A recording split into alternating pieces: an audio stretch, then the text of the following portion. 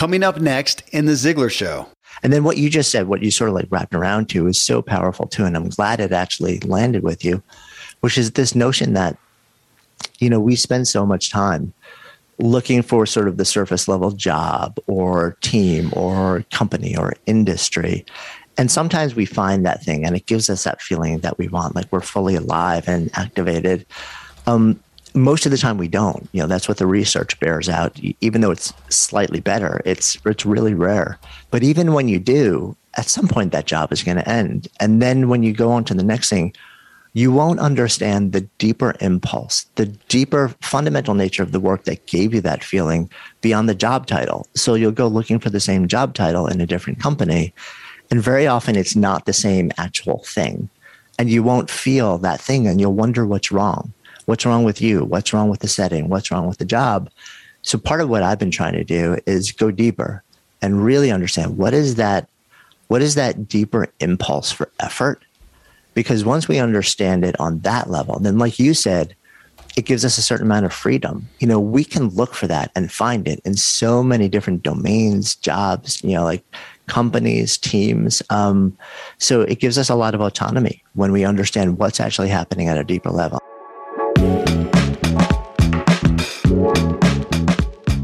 Welcome to The Ziglar Show. I'm your host, Kevin Miller.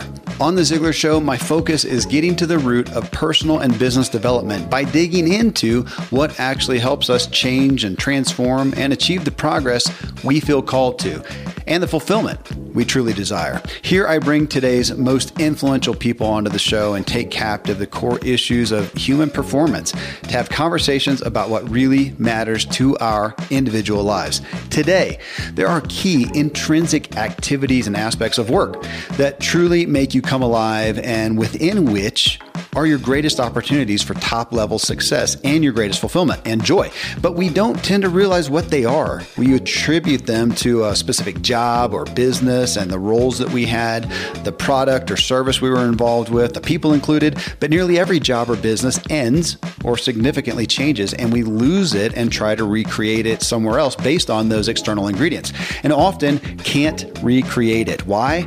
Well, it's because those are not the right ingredients. And to showcase what the right ingredients are, I have Jonathan Fields back on the show. Jonathan was with me years ago, and we talked about his book, How to Live a Good Life. Well, he has a really big podcast now called The Good Life Project, and he's put together a work profile. You can take it for free at SparkType, SparkeType.com. And he goes deep into what sparks us in our work in his new book called Sparked. If you want to go beyond merely listening and join our community of people devoted to making positive change in their life and work, come over to kevinmiller.co and join my Driven to Live community. You can go from listening to this podcast episode with Jonathan Sparks and join us to talk about and grapple with and apply the concepts to your life. Now I bring you Jonathan Sparks. So Jonathan, I wanted to talk to you about, the impetus of this new book, Sparked, and the SparkType assessment. However, understanding now the different types and that you're a maker and a scientist, I understand that you probably just moved on to other things, and so we don't have a whole lot to talk about today. Am I right? Man, I am still very much in the process of creation and evolution within this body of work. So I'm still fully in it for at least the near future. Okay. Well, I'm going to try to do justice to talk about a lot of it, but I'm going to have a really hard time not just talking about myself and my own type, especially because I happen to have the exact same profile as you. No kidding. So I'm a maker and a scientist. And I did that, I read about it, but then, of course, took the test. Second day, got the email talking about the maker. Today, got the email about the scientist. And yeah, interesting. They're so similar. I mean, it feels like gosh, you're kind of, so I'll just focus on you. You're kind of true blue. You like to create things. And you like to make and create things, and you like to make. You're pretty solid across it. How similar is that, where you find people are real common with their primary and shadow, as opposed to a balance? Maybe it doesn't feel so balanced. Yeah. I think it really depends on each individual. You can look at, so the way that it works is, you take the assessment and then you get assigned what we call a primary Sparketype, which I see as your strongest impulse for effort. The thing you get up in the morning and you would work really hard at for no other reason than the way it makes you feel. And then there's this other thing that you're referencing that I call the shadow Sparketype. And you can look at that as one of two ways, as your runner-up. And that could be a close runner-up or a pretty far away runner-up. And we usually have a pretty decent sense of what that is for us. But there's often a more nuanced relationship. And that is that very often we do the work of the shadow in order to be able to do the work of our primary at a higher level. So this shows up differently for different people. So, we're both maker scientists. That's how we would phrase it. Maker primary, scientist shadow. So I like maker / scientist. And the way it shows up in my life, and maybe I'm curious actually how it shows up in yours too, is I open my eyes in the morning and it's all about the process of creation. I want to have actual output. I want to go from idea to something. That is the thing that has fueled me for as long as I can remember from the youngest days of my life.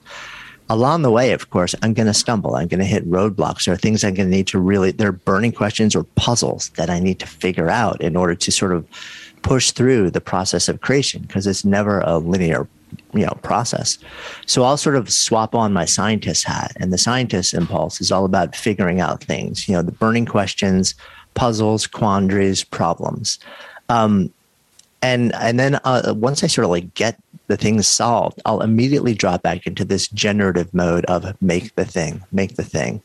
But you're right in a really interesting way that there's a really powerful similarity between the maker and the scientist.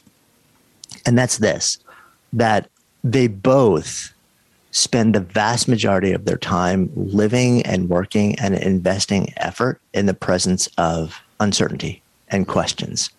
So the maker, it's all about making ideas manifest, something from nothing, which means you often don't know if that something is possible to be created. You're kind of, you're pushing through and you're taking action, you're investing energy and resources. And oftentimes you have no idea if the thing that you have in your mind, like the vision of it, is actually possible, or if it's going to look anything like what you actually think it's going to look like. So you're living in the question, which is really uncomfortable for most people. And the same thing with the scientist, because that is, in fact, your primary impulse, to live in the question. In fact, for the scientist, very often, it is about, finding the answer, like solving the puzzle. Whether something gets made out of that or created that is left behind isn't so important. It's about the question. But both of them spend a vast majority of time living with high levels of uncertainty and question. And you have to develop the skill of making decisions, taking actions, allocating resources when you're in this state of a lot of uncertainty. And that can be really hard for a lot of people, including makers and scientists. Just because you have the impulse to be there doesn't mean that you're necessarily resourced from a mindset standpoint to find a place of equanimity and calmness and to be okay when you're in that space. And that can sometimes be a shared tension between both of those impulses. The term of certainty jumped out to me, Jonathan, because it's literally been something that I have been kind of on a soapbox with lately, and just kind of feel the hairs raised in the back of my neck with certainty. I mean, we're in a culture right now where everybody wants to, say with certainty their opinion, their viewpoint, what reality is. And I literally found myself so often going, I am less certain today on most everything than ever. Now, it doesn't mean I'm doubtful necessarily. It doesn't mean I'm optimistic, I'm hopeful, and whatever. But to say I'm certain, and I love the uncertainty. So part of where I put, as I was learning about the spark types, that I put this towards was wood making. So that's a hobby of mine. I do that. I live up in the forest. I've got a wood mill, and I do not think of myself as a carpenter. I'm not really that good, but I can kind of make functional art, really cool bunk beds for my kids and a deck that's pretty good. But what I've realized is if you give me a blueprint and give me the materials, there's no joy at it all. Just somebody else do it. I love having the raw materials and just having an idea of, we really need a roof over the front door, and just coming out and standing there and looking at it and figuring something out. And it'll wake me up in the morning. If I wake up at night to go to the bathroom at 2 a.m., then all of a sudden I'm thinking about this roof. I don't need to, it's not pressing. It's just for fun. And yet that's where I am in the uncertainty and figuring out how to do this. So you're looking at the types. It literally did what you guys talk about, is I felt like, somebody knows me. And what I loved in reading it, that I want everybody to hear, is realizing it showed me the transferable propensities. It showed me the propensities within myself that are transferable to anything and everything that I do. And that made sense. So for somebody out there who's looking for, gosh, what job, what business, whatever, holy smokes, here's where you'll figure out where you're going to flourish. And if you're not participating in these types, where you're going to languish. That was beautiful. Yeah, I'm so glad to hear that. When I was, we spent years developing the types and then building the assessment and testing and validating it. And when I finally sat down to write the book, you always have to ask, if, for me at least, if I'm committing to writing a book, it's a huge amount of time and energy to put into a project, which means I'm saying no to a whole bunch of other things. So when I sit down to write it, I ask myself, what is my intention? What is my intention in writing this? And what is the metric that I'm really looking? How will I know that I feel good about this, before anyone even reads it? And for me, what I kept saying to myself is, it's a little bit of a weird question, but, I would ask myself, what do I want for readers when they read this and when they interact with the whole body of work? And I kept going back to this phrase in my head. I kept thinking to myself, I want people to feel seen. And I kept writing to that. And, I'm drawing at this point from 2.5 decades of research and experimentation and service and consulting, and now over 500,000 people through an assessment with 25 million data points. So there's a lot to draw from, right? And you can hear, by the way, I'm in New York City still for a short while. I literally am used to that. If I have somebody on the show from New York City, we are going to have a siren in the podcast. 100%, 100%. Yeah. So the question for me was, am I writing in a way where somebody who's reading this, where there's something that literally will land on a visceral, embodied level, they'll feel it physically, like I feel seen. Like there is something about me that maybe I haven't even seen it in myself. I haven't seen myself this way. And it feels like you're understood, you're seen, you're heard, you're held, and that this thing, this impulse that you've always known is there, and for so many people they've stifled, is valid. And then you have the language to then turn around and share that with other people, and then ask them the same thing. Like, I want to do this work too, so we can see each other at a different level. And then what you just said, what you sort of like wrapped around to, is so powerful too. And I'm glad it actually landed with you, which is this notion that, we spend so much time looking for sort of the surface level job or team or company or industry. And sometimes we find that thing and it gives us that feeling that we want, like we're fully alive and activated. Most of the time we don't. That's what the research bears out. Even though it's slightly better, it's really rare. But even when you do, at some point that job is going to end. And then when you go on to the next thing, you won't understand the deeper impulse, the deeper fundamental nature of the work that gave you that feeling beyond the job title. So you'll go looking for the same job title in a different company. And very often it's not the same actual thing. And you won't feel that thing, and you'll wonder what's wrong. What's wrong with you? What's wrong with the setting? What's wrong with the job? So part of what I've been trying to do is go deeper and really understand what is that deeper impulse for effort? Because once we understand it on that level, then like you said, it gives us a certain amount of freedom. We can look for that and find it in so many different domains, jobs, like companies, teams. So it gives us a lot of autonomy when we understand what's actually happening at a deeper level. And that's kind of where I've really been focusing a lot of my work. Well, here it again, you took your type. So you created this thing. You took your type. You came out as a maker.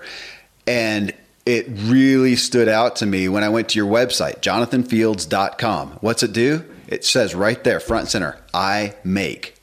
I make things that move people. I literally thought about that, Jonathan, for my own ventures of saying that is what I do. I've known that for a long time. I've had, from my wife to my business partners to whatever, they know as well.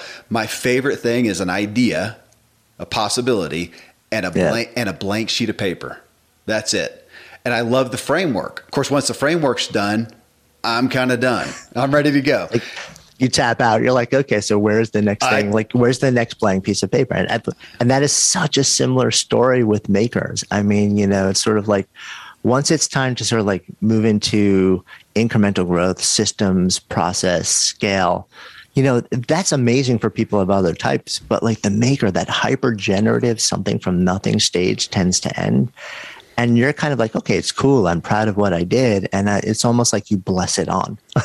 Yeah, exactly. I mean, so again, I love the concept of, I've got older kids like you, and as they look at whether it's a job, a career field, or whatever, I mean, we can look at, just pick some of the big ones out there, lawyer, doctor, architect, accountant, whatever, to know their type, to know that thing. Because I really took it as a kind of an activity, a pulse of what am I going to be engaged with? So for me, am I going to be, if somebody offered me a job or be a part of a business or whatever, what is the role that I'm going to be engaged in, and what am I going to be doing? Am I going to be able to make? Am I going to be doing, the scientific stuff, looking, figuring out how to do this thing or not? Otherwise, we're in trouble. So for my kids or for anybody listening out there, if you're looking at this role, like you talked about, what is the activity you're going to be engaged in day in and day out? And I love that because, man, I have so many interests. I'm sure like you,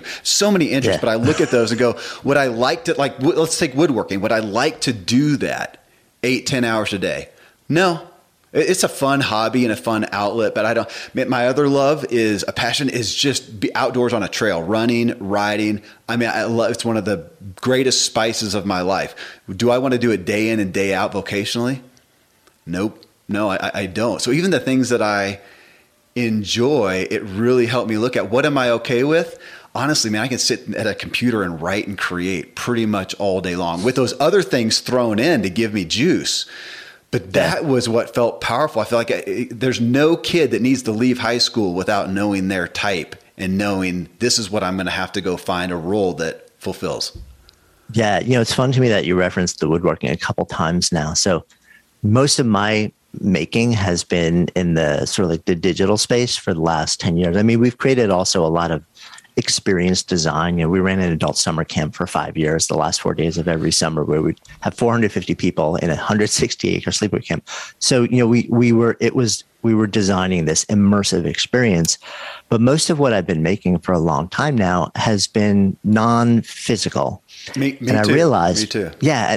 But it's interesting because it seems like you're okay with that. What I've started to realize recently is that I'm actually not. Wow. So I am really drawn. There's something in me that is really drawn to the physical process of creation, like the actual physical objects. So for me, 3 years ago, I set aside a month and I kind of vanished away. I drove out to rural Pennsylvania. I was living above this partially renovated roadhouse where you'd look out the window and you just see, like cows and fields. And downstairs, it was the upstairs of a roadhouse of a luthier, a guitar builder. And I spent a month working with him sort of like as a trainee while we worked side by side. And he walked me through the process of building by hand an acoustic guitar in his workshop, from raw wood all the way through to finished project. We worked 13-hour days with a single 40-minute break. I was, like dog tired by the end of every day, but I was more nourished and fulfilled than I think I have been in a few decades. And wow. I realized that for me, there's been like something that's a little bit missing. I mean, I get to make amazing things and it's really fulfilling, but at the same time, I was like, I couldn't put my finger on it. There was something that wasn't quite right. And what I realized was it's the process of physical making, actually working with my hands with physical objects. That is my highest expression, where I sort of like am most fulfilled, most satisfied by it. So I'm now working on ways to figure out how to get back to that more.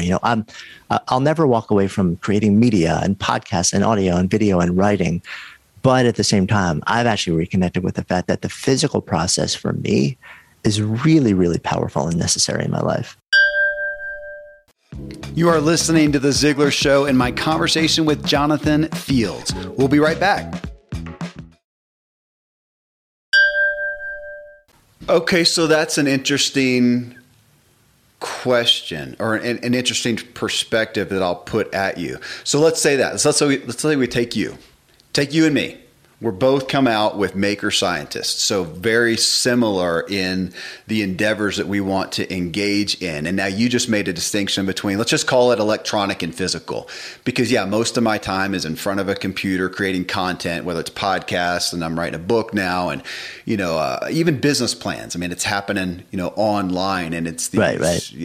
And really even in the information stuff, because my businesses don't generally involve a physical product necessarily. So you have been as well. Then we both have these physical outlets, and you're saying you're realizing that you want more physical, and I'm looking at it and going, I kind of have a finite amount there. I'm not. Yeah. And we want to put ourselves, I think the propensity then is we're going to put ourselves there and say, okay, so Jonathan's figured out he needs 80% of his making time in the physical. Kevin's figured out 80% in the electronic, and that's it. Okay, and we set ourselves there. The thing that I continue to bump up against is that legitimate, or because we want a black and white answer, right? Is that it? Or could we look and go, gosh, that's where we find ourselves currently, but what if after the next year, 6 months, year, 3 years, 5 years, and you now immerse yourself in the physical, is it possible you could say, gosh, I don't know, man, I feel like I kind of scratched that itch. I really want to get back into the electronic space. Is that viable, possible, or is it? Well, but for people to look out there, do they? Because I tend to want to say, look, be open to seasons and cycles instead of us labeling ourselves, and this is what it is for eternity. What do you think? Yeah, and actually, I completely agree with that. To me, what we're seeing, and this is my take right now, wearing the scientist hat, I always have to hold myself open to the possibility that, enough data will come in that, there's an evolution of thought. But here's where I am right now. To me, the underlying impulse, the fundamental impulse to create, what we're seeing across most people is that stays fairly consistent for life, barring really major traumatic change or really, really big things that happen in life that literally rewire your brain. But the way that it gets expressed in any given moment over a period of life, like you said, cycles or seasons may evolve. You may find yourself really drawn to one medium or one mode of creation for a window of life, and it just feels like it's amazing, and that may actually consume you for your entire life. I have friends that started painting when they were 6 and never stopped, and they have no desire to ever work with any other form of creation. And then I have friends where it's been an evolutionary process where they started physical, and maybe then they started coding when they were in their teens, and they absolutely loved it. And then they got exposed to hardware. And then, because the coding led them to this different aspect of the creation process. And then they got really into actual, the hardware side of creation. And then maybe later in life, they hit their 60s and they want to start writing. And so my sense is the underlying impulse stays fairly consistent, but the way that it is expressed can be a blend at any given time. It can evolve as like an intense focus on one channel for a season. To me, that is entirely unique to every individual, and certainly can change and evolve over time. Do you feel in your research and in the utilization of the Spark types that people are generally able to tap into what is natural and true to them, as opposed to finding that some people are pretty removed from it because of, I'm always interested in the nature versus nurture discussion, natural versus environmental. So, I grew up in a home, all I knew was entrepreneurship. My dad never worked for another soul. I had no concept, and I don't today. I've never done that. Now I have a bunch of kids, And we've had to address that as I put them into, they all do farmers market. We start them off in business early. Right. And then I'll never forget my oldest son at one point said, I just don't know if it's for me. I really like more direction than what I get in entrepreneurship, what he gets from me. I'm not I'm just, hey, there's the goal, you figure it out. And he's like, that doesn't work for me. And so I've had to look at that. And I think I hope I've done a good job of opening my kids up to not just my own brainwashing. But back to that, do you find that people sometimes have to struggle with the environmental programming that maybe pulled them away from their nature, or are most of them pretty apt to come in and figure that out? Yeah, no, I think it definitely rears its head in different ways. And also what we've seen is it's different for different types. So I'll give an interesting example. The maker very often shows itself really early in life. And I don't think it's because it actually, arises any earlier than any of these impulses. I think it's because it's socially rewarded and introduced way earlier. So, you go to school in preschool or like even as a toddler, what do you do to keep yourself busy? Well, you give your kid crayons or toys or blocks to build with. So, what's really interesting is that some of these archetypes tend to be rewarded and introduced at a really young age. So the maker, for example, from the youngest age, toddlers, what do we give them if we want to keep them busy or, do an activity with them? We color, we give them crayons, we give them blocks. Very often it's all wrapped around activities that revolve creation, making. But we don't really think of it that way. It's just what we do. So we give it to them and it keeps them occupied. And then when they start to build skill at that, we reward it. So it becomes this thing which is really rewarded at a young age. And then it starts to show itself a lot earlier. Now, on the other hand, we have a sparketype like the performer. Now, the performer's fundamental impulse is to enliven, animate, and energize an interaction, moment, or experience. When kids are really little, oftentimes this is noticed and it's channeled into the performing arts. They're going to sing and they're going to dance and they're going to put on a show for the family, and then they're going to be involved in theater in school. But then an interesting thing happens. A kid hits high school and then they start to emerge out of that. And then all of a sudden the thing they love to do, the parents are like, oh, well, that's a really nice hobby. Mm-hmm. Or it's a fun thing to do on the side. And now it starts to get stifled. Or maybe even when they're like emerging from middle school, the parents start to get concerned that the kids are actually investing a little bit too much in it. And they start to think, well, I love my kid. I want them to be safe. I want them to be able to support themselves in the world. And so few people in the performing arts are able to sustain themselves that way. So let me kind of start to nudge them away from it. Yeah. And they start to inadvertently plant the seed that this is actually not a valid impulse. Right. So it gets pulled away and then even stifled or repressed often for decades after that. And the reason is not because it's an invalid impulse, but it's because societally or familiarly, we only see performing arts as the expression of it, rather than saying, no, this impulse, you bring it to a boardroom, you bring it to a meeting, you bring it to a sales conversation, you bring it to so many different arenas and environments, and is fabulously valued and really well compensated and rewarded. But we tend not to expand out that way. We just see this one conduit and it scares us. So we often shut it down. So I think a lot of it is the impulses, I do believe, really tend to, the seeds get planted very early in life, but they tend to show themselves in different ways at different stages based on what we wrap around them culturally.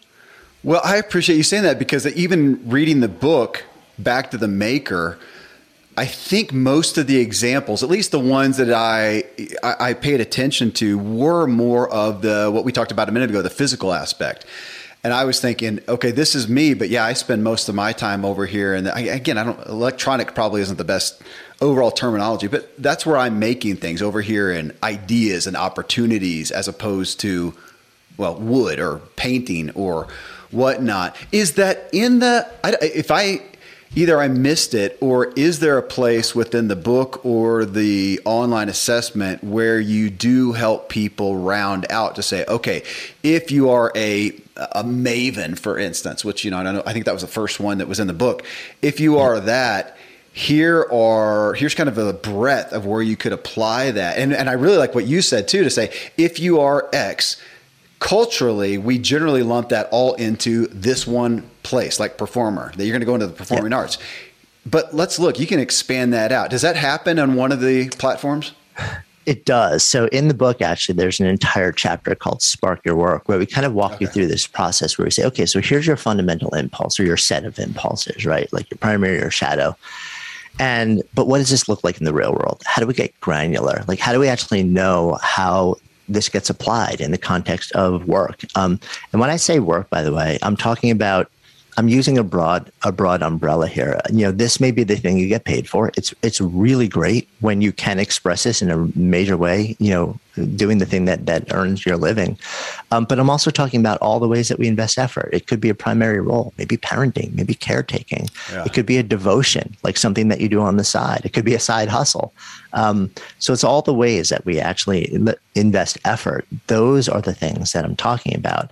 So when we get to that, there is a whole process in the book where we walk you through creating what I call your Sparketype expression inventory, where we look historically at different categories and we start to tease out how have these things showed up historically, because that gives us breadcrumbs. It gives us a lot of specific hints about what we might look for moving forward in either reimagining our existing work, our existing job, or looking for something new. Like what do we know, like we really would need to be there. But I'm also really careful to make it super clear that this is not an all-inclusive list, and it is a growing inventory. It's dynamic. It will keep expanding for life. When we look historically at these specific things, jobs, tasks, tools, processes that have given us this feeling that we want, they're great hints, but it's not the universe, because you could have, let's say, you have an opportunity presented to you, and it sounds really interesting, and it sounds like it could tick all the boxes for you, where you could do the work of your Sparketype in a really big way, but you look back at that inventory of how it's shown up in the past, and you don't really see, what you'd be doing in this new thing and the things you've been doing in the past. I think it's really important not to say no to it just because you haven't had the experience yet that would let you know whether this, in fact, is a valid conduit for the expression of this impulse for you or not. So to me, we deconstruct it in the book, and I walk you through a whole process of getting specific. And that is super helpful in looking back at your current job and looking at new opportunities and getting a much better feel for what to start to say yes or no to. But at the same time, always super important to be open to experimentation. And if it's not clear, to almost say yes, not necessarily because you feel like you have to succeed at this new thing or it's an absolute yes, but yes to let me run this experiment and see if this is actually something that will give me what I need. And sometimes the answer is yes, and sometimes the answer is no. But I love the idea of sort of like framing things as experiments. Yeah. Because then you can't fail, because you're always going to learn from that experience, whether this is something that activates the impulse or not. Okay, it's interesting. I'm thinking on a different tangent here as you say that. I had 6 of my kids take this, Jonathan, and my wife and a couple close friends. I've actually got their list here, and we were talking about it. And we'll be digging in more, but it's interesting as you talk about some of the roles, and you mentioned a second ago, parenting, whatnot, to take this and say, because you say in the book, or you say in the whole platform, this is your muse is kind of your work impulse. Is that fair? Yeah, I would say that. It is the impulse to exert effort. So you could, the impulse for work, to invest yourself in work. Yeah. Okay. So if I look at that and go, again, for me, so maker, scientist, that is where, if I'm going to be the fullest expression of myself at my full capacity, capability, I'm going to be best served to be participating in those roles and activities for the majority of my days. I mean, so if I say that. So it's interesting, if I took myself as a single person, which I can't really remember anymore, and let's say I'm doing this, and then to say, okay, you're going to get married, buy a house. How is that going to integrate into that? And now even further, you're going to have a child, and I'm going to let's say I won't do gender stereotyping, but let's say, if you've got a couple, they're going to have a child, and say, okay, well, who's going to be if there's going to be a primary caregiver as opposed to, daycare or whatever, who's going to stay home with it? How is that going to fit And that's interesting to think of as a maker. So as a guy, I didn't have to deal with that because my wife had the baby. She's nursing the baby. I just started working more and we went those stereotypical directions. But if I had stayed home, how would that have fleshed out with my desire to make and create when I'm doing the day-to-day monotony of child caring? Yeah. I think that the broader question you're asking is, can you take any one of these impulses and fit them into basically any type of job or role, or are certain impulses only suited for certain jobs or roles? And the answer is the former. You can take this and basically figure out. So let's take childcare for you, right? Most people think of that as the vast majority of it is it's service oriented. You are constantly in service of your child, of your baby, and it is absolutely a ton. Now, if you were a maker and you wanted to play that role and you want it to feel really good for you, and assuming yes, like a big part of our reward here is the nourishment of developing a relationship with the child and the bond, and that's amazing. So let's sort of take that off the table because that's kind of a part of it all. Now, how would you bring your maker impulse to make that experience really nourishing beyond that, right? Well, you could do all sorts of things with that kid to start to create things for them. So maybe you're co-creating with them once they become a toddler and they actually have the ability to work with you, to play and make things together. But maybe, and we have actually seen this done, maybe you're a woodworker and you decide, I'm going to literally build the crib by hand, and I'm going to make an environment for my child. I'm going to make a whole play world for my child to navigate through. Yeah. I'm going to create all sorts of things for them to interact with. I'm going to create moments of, I can turn that Jones into an experiential creation process also. So the notion is, like, you're right. Like we tend to wrap our heads around these stereotypical tasks that are involved in a particular job or role, not realizing that we can basically reimagine them in any way possible to allow that impulse that exists in us to really shine through. You are listening to The Ziglar Show and my conversation with Jonathan Fields. We'll be right back. So you can reimagine them, and yet my propensity with a business. So let's say I'm going to go open a coffee shop because I love coffee. Actually, be a coffee wine bar because I like both ends. So I'm going to do that. And we look at the roles within that. We are going to, hey, if you've got a cook, you've got a barista, you've got a server, you've got a greeter, you've got a hostess, you've got somebody running the book, somebody do that obviously, as we look at the different types, there are some that are going to be naturally, I have a better propensity to fulfill those roles. Yeah. So I would say yes and no, actually. Okay. I think we tend to conventionally assign roles because we make those assumptions. Okay. But let's look at the example you just used, a restaurant, right? Let's talk about the role of a server,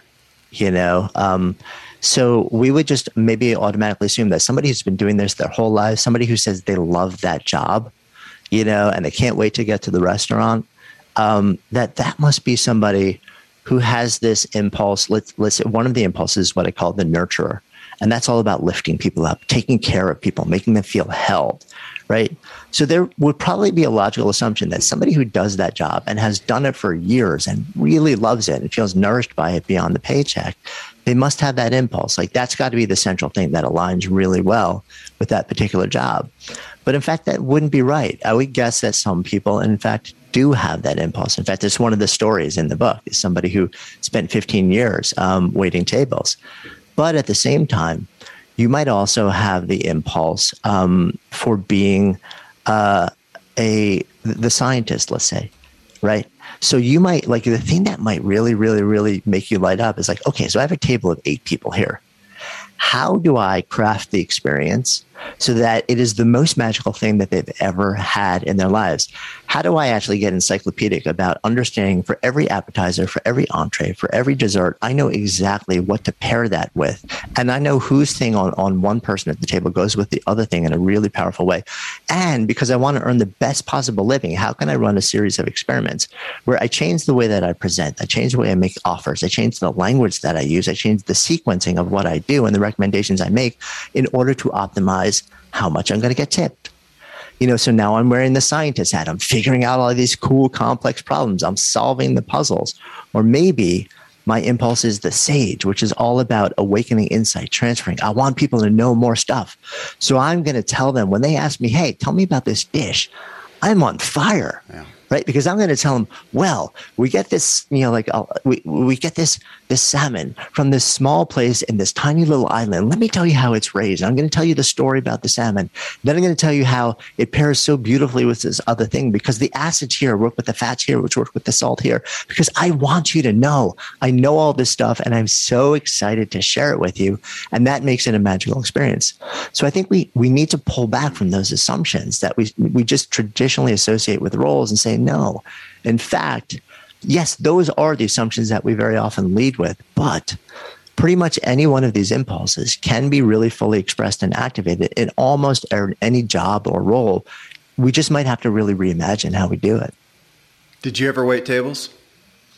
No, I washed dishes for a short amount of time, and that was it. Well, because I did during some of my initial cycling years on my way to being a pro cyclist. I waited tables at high-end restaurants, and I actually liked it. And I think, and I hadn't thought about it in this context. And I think I looked at, every table was uncertain. I didn't know the people. I didn't know their type. Were they going to be this type? Did they want this type service? Did they want to interact? Did they want me to be professional? Do they want me to sit down at the table or act like a concierge? And to figure that out, there was some fun in that because I was thinking about how to nuance this relationship to serve them the best, so I get the best tip. I was pretty selfish in that, but yeah. Yeah, and you could actually wear both the maker hat and the scientist hat because you're figuring out something really cool and interesting, and it's always different with every single table and all the people. And at the same time, you're making a moment. There's a creation process that's unfolding. What was it, Jonathan? I mean, because there's not a lack of resources that cite, hey, we can help you figure out where you are best predisposed for a job. I mean, we've had those in, even personality profiles 30 years ago and whatnot. Take the profile and you come out as XYZ in your personality profile. That probably fits, this big list of jobs or whatnot. Obviously, not to diss anything that's out there, but you saw a need. And first, just from a personal standpoint, I'm curious with you, especially with a similar spark type here. So prior to the question I just asked there, to the answer you're going to give on what motivated you, was the motivation, did you see it as, man, I am passionate for people to know this and go do what they want? Or did you feel it as a burden of, I'm pained by what I'm seeing and I want to go serve that? Yeah, it was more, it was probably a blend of both. One of the questions people have been asking me for pretty much my entire adult career is, what should I do with my life? And when they ask me in particular, what they're really asking is, it's always mostly in the context of work. How do I find and do work that nourishes me, that makes me come alive? And of course, I've spent a lot of time doing a lot of research, both in the world of academia, in the world of spirituality, in the world of business, and seen a lot of models and frameworks and, peer-reviewed, published research, and seen a tremendous amount. Like you said, there's no lack of assessments or typing tools that are out there and have been out there for many years. And the last thing I wanted to do was invest years of my life in creating this new body of work and these new tools and ideas if the question was already answered, if the tools were already out there to help people.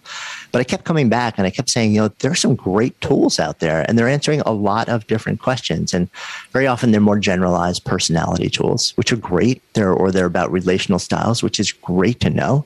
They're more broad-based, which is really useful, or they're super specific.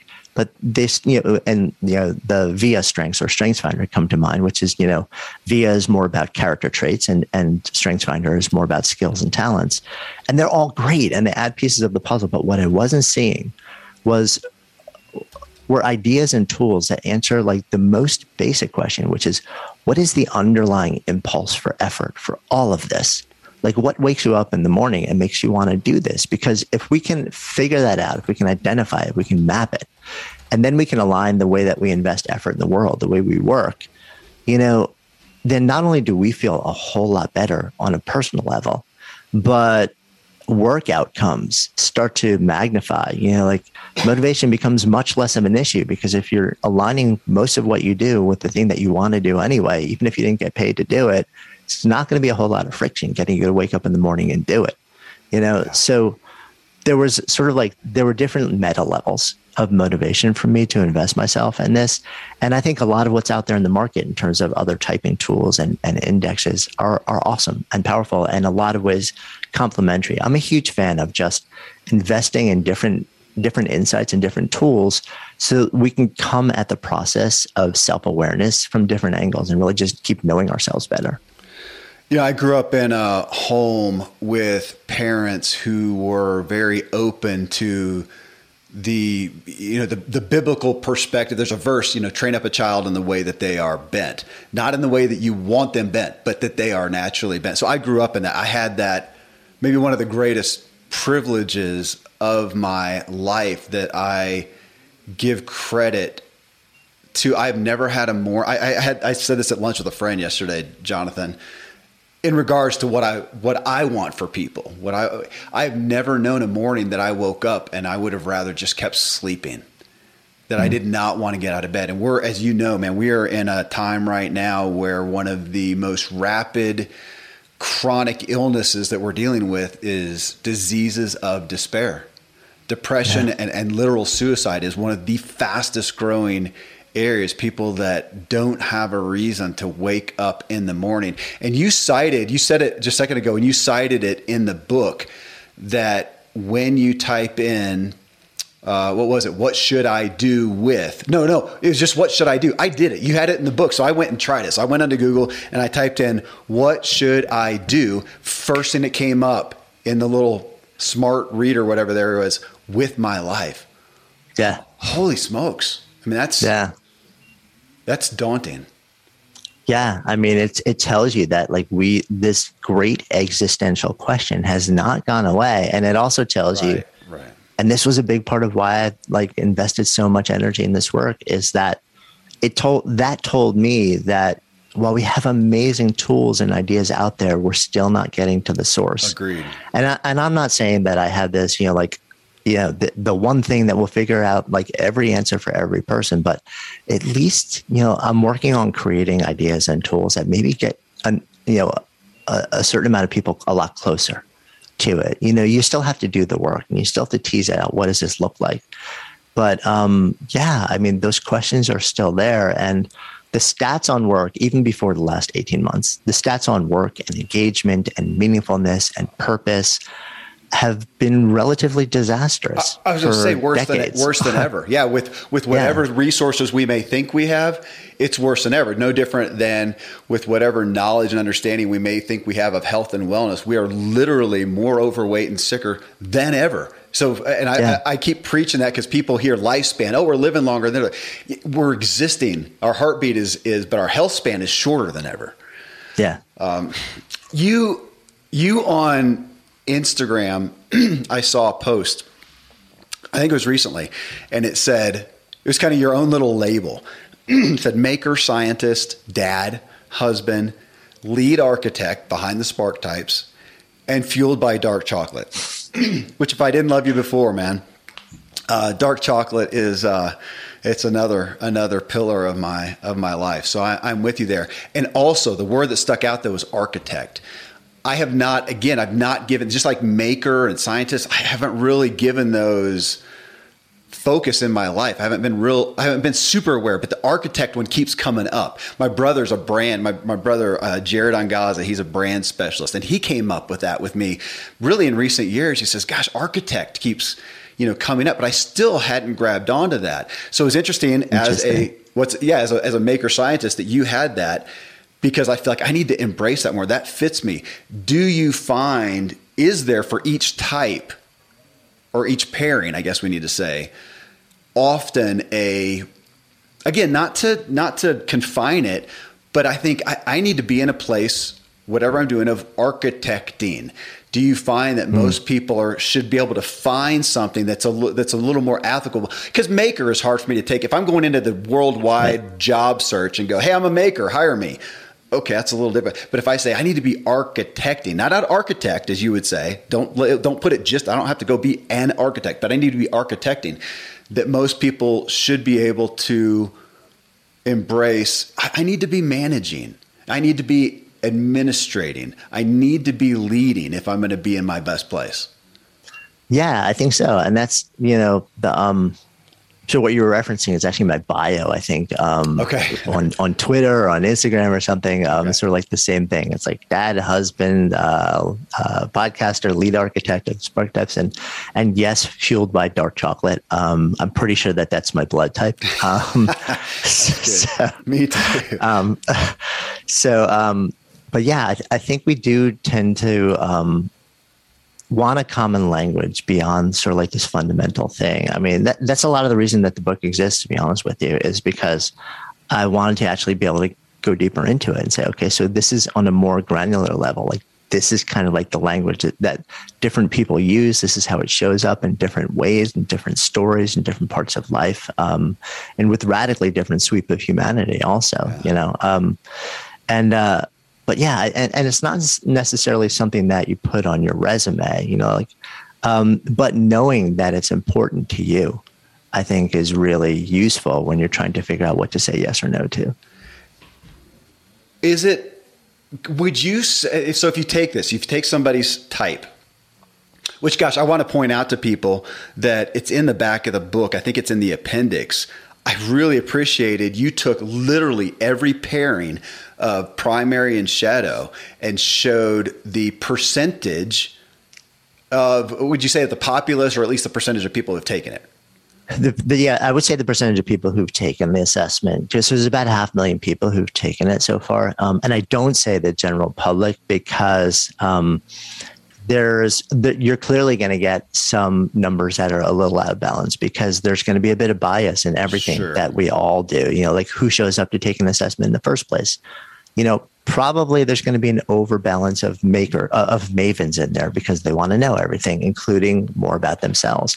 That said, we've done enough of this work with organizations and teams where they're actually not voluntarily taking it. They're sort of like it's assigned as part of, an engagement or consulting thing. And we still see pretty similar prevalences even in different groups. But yeah, we listed all of the pairings in the back of the book because I just thought it was really fascinating to see them. I did too. And I honestly, maybe this is part of our type as well. I like to see myself as being, different and rare and whatnot. And I looked at it and I thought, it's actually not the most different, rare out of those things. There's a lot of them. It is not. It is not. So I'm more normal than I would like to think. Okay. But when I look at that, and say, okay, I am a, maker scientist on that. For me to be, if I can use the word, fulfilled in my day-to-day work, life, task, whatever, would you say that you find that if I'm going to, because most of us are not going to be able to spend 100% of our time in there. So if I'm a painter, can I spend 100%? No, you're going to have to actually have some personal hygiene. You might have to pay the bills. You got to do some business stuff, or at least delegate that stuff to have somebody. So back to that question, where would you say is a healthy percentage of your time? So for you, Jonathan, that you would say, I focus on creating a lifestyle to where I'm spending X amount of time in that type. Yeah, it's a really interesting question, and one that I've gotten a number of times. And so I've spent some time thinking about it. And I think my pat answer in the early days would have been, well, like the majority of your time. But I think I've kind of pulled away from that because what I've realized over time is that I'm not you. I'm not somebody who lives a profoundly different life than me. I don't have the same constraints, limitations, concerns, privilege, lack of privilege, lifestyle, needs, demands, hopes, aspirations. And my sense is, those things all affect how much we need to be able to express this impulse to feel okay. To me, it's more of a spectrum. Basically, the more, the better. But also at the same time, if you're living in a way where, you have a deeply held value of sustaining and supporting a family, and you're working 2 jobs, and you're maybe a sole provider, and then you've got parents who are relying on you or people who are relying on you. In addition to that, you may be in a point where you're sort of saying to yourself, okay, so I need to do what I need to do to put food on the table and to make sure everything is okay. And there's a certain amount of deep fulfillment and satisfaction you get just from knowing that you're doing that you're aligning your actions with your values. And that's really important to people, and then we go beyond that and say, okay, so from a personal level of fulfillment, for me to feel a sense of meaningfulness and expressed potential and energy and excitement for what I'm doing and lose myself in flow more and have a broader sense of purpose, both in the moment and more broadly in life, the more I can do this thing, the work of my Sparketype, the more I get that feeling in addition to, parts of that being delivered by meeting my values. So to me, it's completely independent based on a person's unique circumstance and value set and the way that they might access these similar feelings. And I also think that sometimes we get part of that feeling through the work that we do and we get paid for, but we also get some of that feeling through the roles that we take on in life, through the devotions that we have, outside of the thing that we get paid for. And the amalgam of being able to express this impulse across all those domains, I think we have to look at all of that and not just say it has to come from our JOB or from the thing that actually, pays us. Well, I appreciate that and have experienced that. Asking that question of the percentage, it's taken me a long time, Jonathan, to realize my own need to take a break from being a maker and a scientist. It's been a while ago, but I realized that in my terminology at the time was I'm addicted to production. And I realized that when I saw posts from friends that were playing and realized I wasn't with them because I'm the guy who often says no, because I'm often over here producing and I've forgotten how to play. I didn't really, what do I do to play? I produce. Even in my hobbies, I'm producing. In my workouts, I'm pushing. I don't know how to, and it was Randy James, co-host of one of my other, my True Life podcast and business partner. And he said, you're gonna have to do the hard work of relaxation. And it's now we've kind of flipped it on a don't just sit there, do something, to don't just do something, sit there. And that's my own medicine. And I find in doing that, it's not my go-to joy. I'm learning, I'm growing in it, kind of like a meditation thing. But taking a break from it helps me come back and do it better. Yeah, so agree with you. I think there's a lot of things we need to learn over time. Yeah, I do too. We don't have to spend a lot of time on it, but you do pick out 5 domains of being, sparked in essence: purpose, engagement, meaningfulness, expressed potential, and flow, which you mentioned a couple times, which I appreciate. I had Stephen Kotler on the show recently, who runs the Flow Institute. But as you pull those out: purpose, engagement, meaningfulness, express potential, and flow, where do you see us as I'm not going to say as a culture even, because we do have a biased demographic. People listening to this show and your show are a demographic. And I tend to refer to them as an aspiring populace. They're not listening to the next crime scene show for entertainment. They're listening to something here to try to better their lives. So for those people, even amongst us, this is what I'm going to call aspiring. Where do you, amongst those 5, see us most often lacking? It's a really interesting question. I'm always curious when I see that to go, gosh, where am I most prone to missing it? And my sense is, again, this is be a slightly unsatisfying answer, that it's going to depend on the individual. I don't think we can make sweeping generalizations. I think I think there is a profound, like for the same reason that, like you do that Google experiment, type in, what should I do? And for a lot of people, it finishes a sentence with my life, clearly. And that's related. That's an existential question that's related to meaning and purpose, and I think there's been a lot of questioning around, why am I doing what I'm doing? Like, does this actually matter to me? Is it meaningful? Is it giving me a sense of meaning? Maybe I'll focus on that because, if you look at the classic midlife crisis or the existential crisis, an existential crisis can drop you to your knees and profoundly alter the course of your life. Yeah. An existential crisis is not a crisis of money. It's not a crisis of power. It's not a crisis of agency. It's not a crisis of relationships. It's not a crisis of prestige. It's a crisis of meaning. It's a crisis where you hit a point and you say, there's something in you that says, okay, does this matter? Do I matter? And do I want to keep feeling the way that I'm feeling or answering those questions in the way that I'm answering at this moment in time? And for a lot of people, the crisis happens when the answer is no to one of those things or not enough for me. So I think I'm going to sort of like focus around meaning because I do feel like that is a huge question on people's minds, especially now as we sort of like, are in a bit of a period of transition and emergence. And a lot of people are really realizing what got me here ain't going to get me there. Jonathan, that's the one that I came to. That's the one that stuck out. I'm looking, it's literally page 3 of your book. And as I looked at that, it's you just have quick bullet points. It says meaningfulness, the feeling that what you do and who you are matters. And like you, I can look on the podcast reviews and ratings and see the kudos. I can look at the emails that I get today that from people who say, hey man, what you did or what you said helped me. I can hear my kids or my wife, testify to that.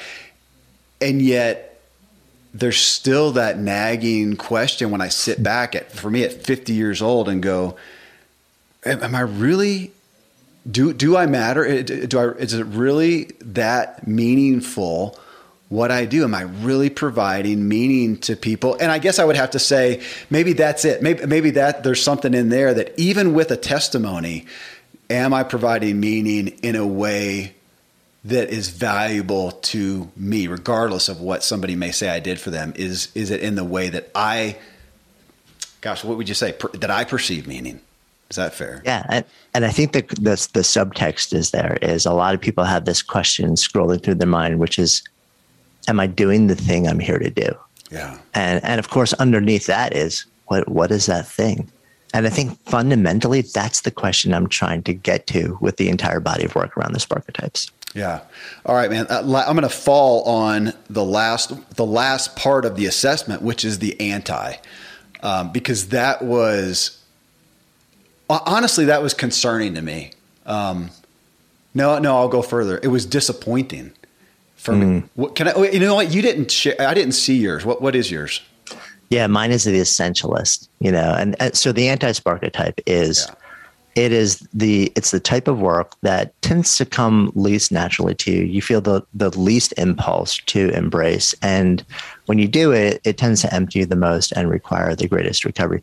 And that doesn't mean that you're a bad person. And it also doesn't mean that you haven't learned the skill of becoming really good at it and then feel the sense of competence and accomplishment that comes from actually doing that. And it also doesn't mean that, you don't care about other people. It just means that when you do it, there's something in you that requires a bit more energy to actually invest yourself in it, and also requires a bit more recovery when you do it. And that's okay. It's just, it means that you have to sort of acknowledge that. It's funny that you said that. I'm guessing your anti is either the nurturer or the advocate then. Nurturer. Yeah. Nurturer. So you are not the only one who sort of like has seen that and then, really been concerned about it. And so I've sort of like had this similar conversation with a number of people where it's not that you're a bad person. It's not that you don't care about people. It just tells you that there's something about your wiring where you get much more easily lost in process than you do service. And the challenge with that is that societally, we're told that that's not okay, that there's something wrong with you if that's the way you're wired. So we bury that, but in fact, it's completely fine. That's just the way that certain people are wired, and it also doesn't mean that you're not a good and a loving person, and that, you haven't learned the skill and taken on, like all of the roles and jobs that would allow you to play that role for a lot of other people and make a really big difference. It just kind of tells you that it requires more energy from you, and that you actually have to create the space to keep refilling that well of energy, maybe more than somebody else. When you look at the word encouragement, that's always been one. I mean, oh my gosh, Zig Ziglar, he was the king of encouragement. And we often say encouragement, it costs you nothing. That's that's a common terminology. Encourage people, it costs you nothing. And I've always wondered, because I couldn't quantify what did it cause me, but it is so unnatural for me. Did you ever see the movie, oh gosh, it was Will Smith, where he's a superhero. Hancock. No, I didn't see it. He's a kind of a not a happy superhero, and in that they coach him to give encouragement, and it's just a funny scene of him coming down and then remembering and going, "Good job," and he has to like force it out. Good job. Well, that's a joke in my home because my kids know that I'm intentionally, I'll start to walk away from something done. I'll come back and I'll go, "Oh, good job." Why does that not come naturally to me? And I tend to feel ashamed of that somewhat. And so now to get this thing that my anti is nurture. I mean, who doesn't want to be a nurturer? It feels shameful. And I hope that I'm able to do that. And I want to talk, I'm going to talk with my family about that. But then to realize in doing that man, when we go down to a mission type effort, which we do in a Native American reservation, and my wife's her primary is nurture. So we go down there. There's no place I feel more incompetent, and I tend to feel bad about myself. I mean, that's got to be a danger of this when you look at your anti, especially depending on what it is. If you're an anti-performer, I think that's easy to say. Okay, fine. I'm not a performer. I don't want to perform. Fine. No harm, no foul. Some of them feel bad. Yeah, there are these cultural overlays. That's why actually in the appendix of the book, I share something called the satisfaction spectrum, about how all 10 of these types are laid across the spectrum between process and service. And that there has been this culture of shame around people who are just more innately satisfied through process than through service. And it's wrong, because these are the impulses that just make us want to invest effort. But let me give you another frame for you that might be helpful. Okay. Maybe I'll pose it as a prompt for you to sort of like ponder. How could you tap your maker impulse to increase the nurturing effect to those around you through the process of creation? Oh, man. Because then you can tether the impulse that fills you up to that thing, and then all of a sudden it can really change the experience for you. Man, I don't know, because my first thought is it's kind of a collaboration type answer, to let them come alongside and make with me. Though I'll admit you actually talk about collaboration in there as well. It was really interesting to me. I was underlining it. I really need to chew on it more, because collaboration to me, whatever, if we're in a team, I want to find out, okay, what's my thing? And then let me do it autonomously. I don't want to partner with that. So that now you help me with the answer there, or the concept with how to do that, how to nurture as a maker. Yeah, I think there's a really interesting intersection there. How can I tap that impulse to help those I care about feel seen, heard, understood, and lifted? I need to dig into that. I mean, that's one. I mean, in all truth, to be candid, I think there's one of the rubs with my wife. Her primary is nurture. That's my heaviest. So how do we? Yeah, probably collaborate is a good word. I mean, obviously, you can't cover this in one show here. And doing the assessment is key. I've got the book here, and I actually took it home last night. And so with my family and kids, we're going to go through and talk about it. And that's probably going to be a primary one for me to talk with them about, is how that's fleshing out, how I can do a better job, how we can align better, because we are a team and a business in essence. Yeah. And also I think it's probably also a good thing to note that just because something is your anti-spark type doesn't necessarily let you off the hook. It doesn't mean that it's not a part of the thing that you signed up to do, whether it's through values, to like take care of those around you that you love, or like a broader commitment to culture or society or to equality, that there's some things that you do simply because it's value aligned and it feels like it's the right thing to do. And you just figure out ways to take care of yourself so that you replenish yourself when you do that, because it's just going to take a bit more out of you.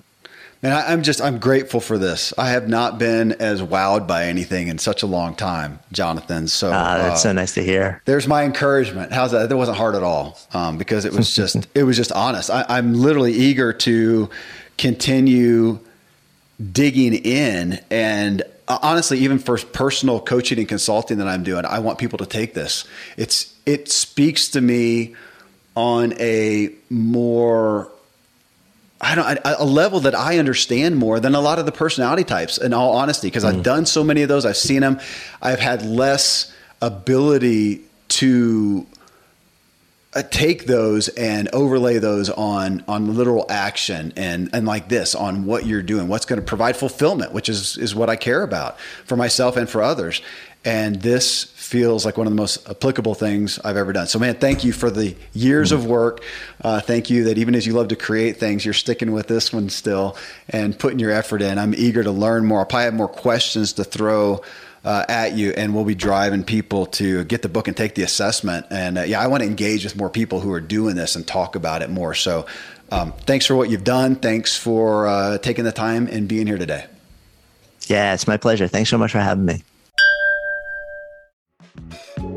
All right, friends. Well, once again, that is Jonathan Fields. Just such a quality individual. You can go take that test for free. I've had my family take it. I've had my friends take it. I've had some coaching clients take it as well. There's so many profiles out there. Sometimes I get tired of them, but this one is just unique in that it focuses on our work impulse. What really sparks our joy, fulfillment, inspiration in our work. So you can find it at SparkType, SparkEtype.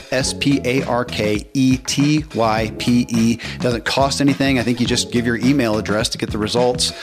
That's it. And then afterwards, with the email address, they just send you follow-up information that helps you understand it more, which I continue to get this today, months after actually having taken it. You can get his book as well, Sparked, SPARKED, at Amazon, wherever you get that. I have that. I have referenced it so many times in talking with people about their results. Well, hey, we'll be talking further about that, exactly those results, and about this issue and how to engage with it and take action in our personal lives to get our work truly sparked.